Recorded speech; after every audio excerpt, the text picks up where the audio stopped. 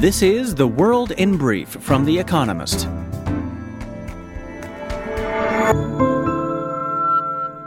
Our top stories. Diplomats from the EU agreed on a price cap for Russian oil of $60 per barrel, according to Poland's ambassador. The policy aims to squeeze Russia's revenue by prohibiting Western firms from insuring, shipping, or trading Russian crude anywhere in the world unless it is sold below the cap. The G7 is expected to endorse the plan soon. Separately, an EU embargo on Russian crude takes effect on Monday. The Kremlin said that Vladimir Putin, Russia's president, is, quote, open to negotiations with Joe Biden, but only if the West accepts his country's annexation of Ukrainian territories. During Emmanuel Macron's state visit to America, Mr. Biden said he was, quote, prepared to speak with Mr. Putin, as Mr. Macron has, if the Russian president signaled an interest in ending the war in Ukraine. Employers in America added more jobs than expected, 263,000, to non-farm payrolls in November. A separate household survey showed that 186,000 people left the labor force, putting pressure on wages, which rose by 0.6% in November from the previous month. Strong hiring and pay growth are unlikely to deter the Federal Reserve from its highly telegraphed plan to ease interest rate increases in December. China began adjusting to what the country's COVID czar Sun Chunlan called a, quote, new stage in the fight against the virus after a wave of protests. Authorities in two major cities, Chengdu and Tianjin, announced a further easing of COVID curbs. Meanwhile, Kristalina Georgieva, head of the IMF, said China's COVID strategy would be, quote, critical in determining Asia's economic future amid an, quote, exceptionally uncertain outlook. Germany's exports dropped more than anticipated in October, official data showed, as high inflation and supply chain issues continued to bite. Exports fell by 0.6%, the second consecutive monthly decline after a drop of 0.7% in September. The news tempers optimism that the country faces a milder recession than expected after growth figures for the third quarter, announced last week, beat forecasts. Ukraine has lost between 10,000 and 13,000 soldiers since the war began, according to a senior official. Mikhailo Podolyak, an advisor to Volodymyr Zelensky, Ukraine's president, also suggested that around 100,000 Russian soldiers have been killed. Meanwhile, Ukraine's army said Russia is using nuclear-capable missiles armed with non-explosive warheads to, quote, exhaust the country's air defense systems. David Malpass, the president of the World Bank, warned that the growing debt burden of poor countries is increasing the risk of defaults. Mr. Malpass said poor countries owe their creditors $62 billion this year, about 35% more than in 2021. He called for better debt restructuring processes, especially from China, the biggest creditor to poor countries. And word of the week, Fumuguan, a Chinese word meaning father, mother, official, and often used to describe local magistrates in imperial times.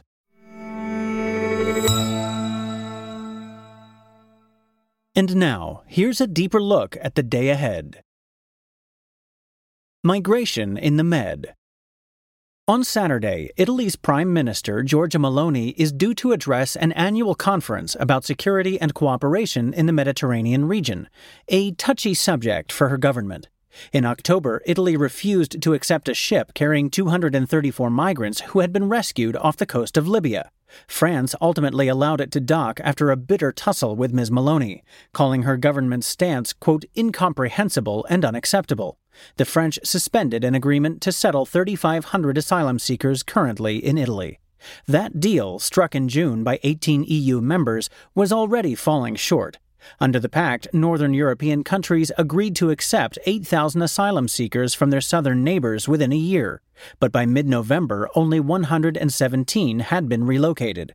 Expect Ms. Meloni to voice the complaint of many Italians that Italy is being left to deal with Mediterranean migration by itself. Next up at the World Cup. It has taken 48 matches to trim the 32 teams at the Football World Cup to 16. Now, as the tournament enters the knockout stages, it will take just 15 games to reveal a champion. Several fancied teams have made strong starts and look like contenders. The holders, France, should ease past Poland on Saturday. Likewise, Lionel Messi's Argentina against Australia. England, too, should have enough attacking prowess to beat Senegal on Sunday. And Brazil remain favorites to end their 20-year trophy drought. But there is also plenty of scope for upsets. America will be energetic opponents for the Netherlands, who were not properly tested in a weak group.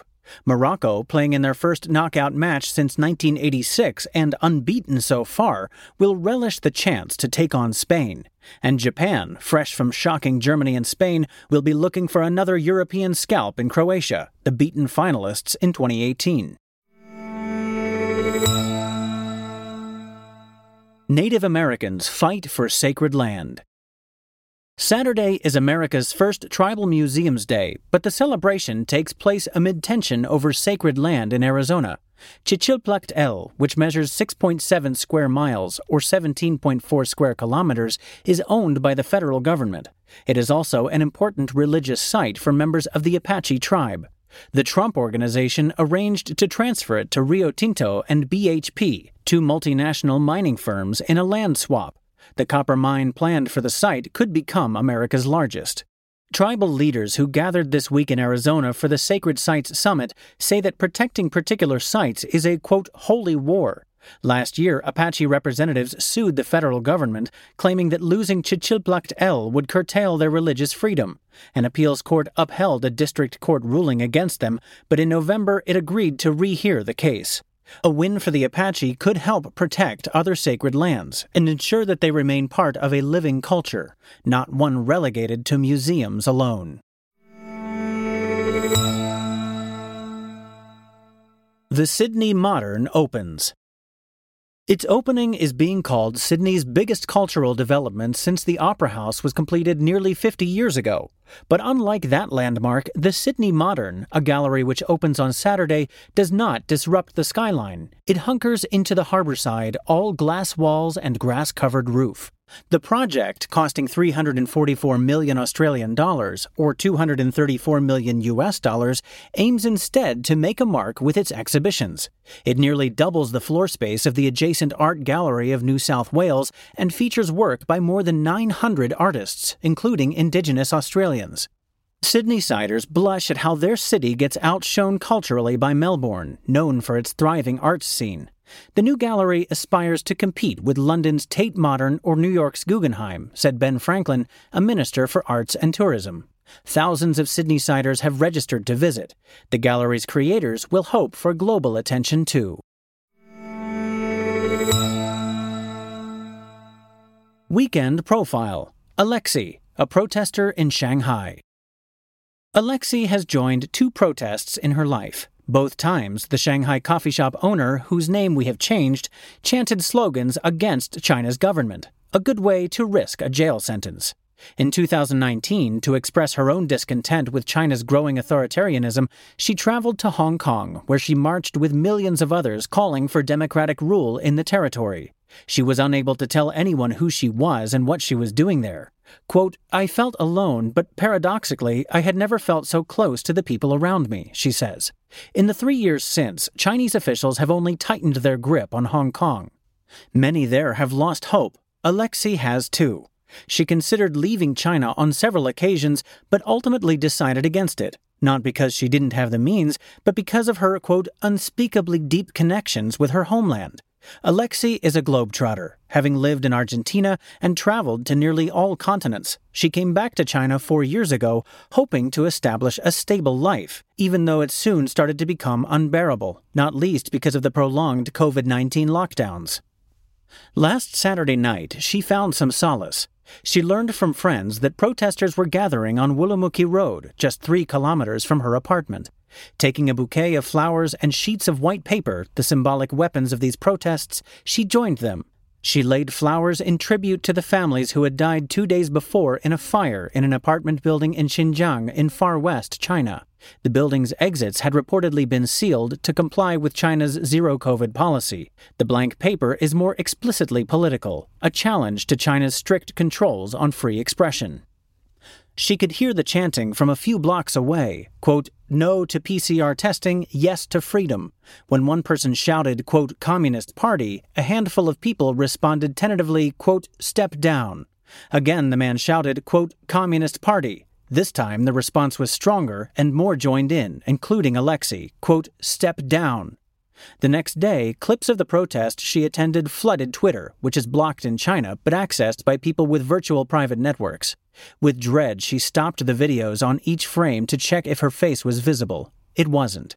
Quote, I was afraid and still am, but I just had to go, she says.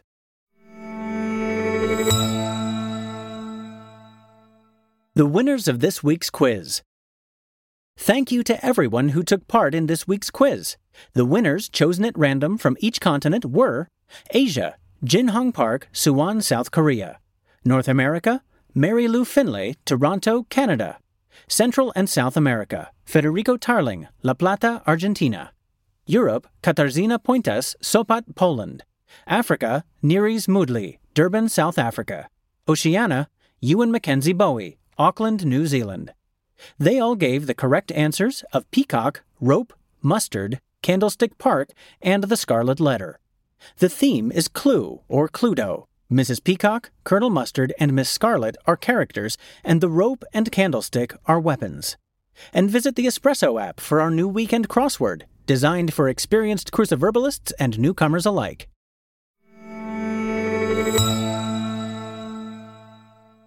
Finally, here's the quote of the day from Robert Louis Stevenson, who died on this day in 1894.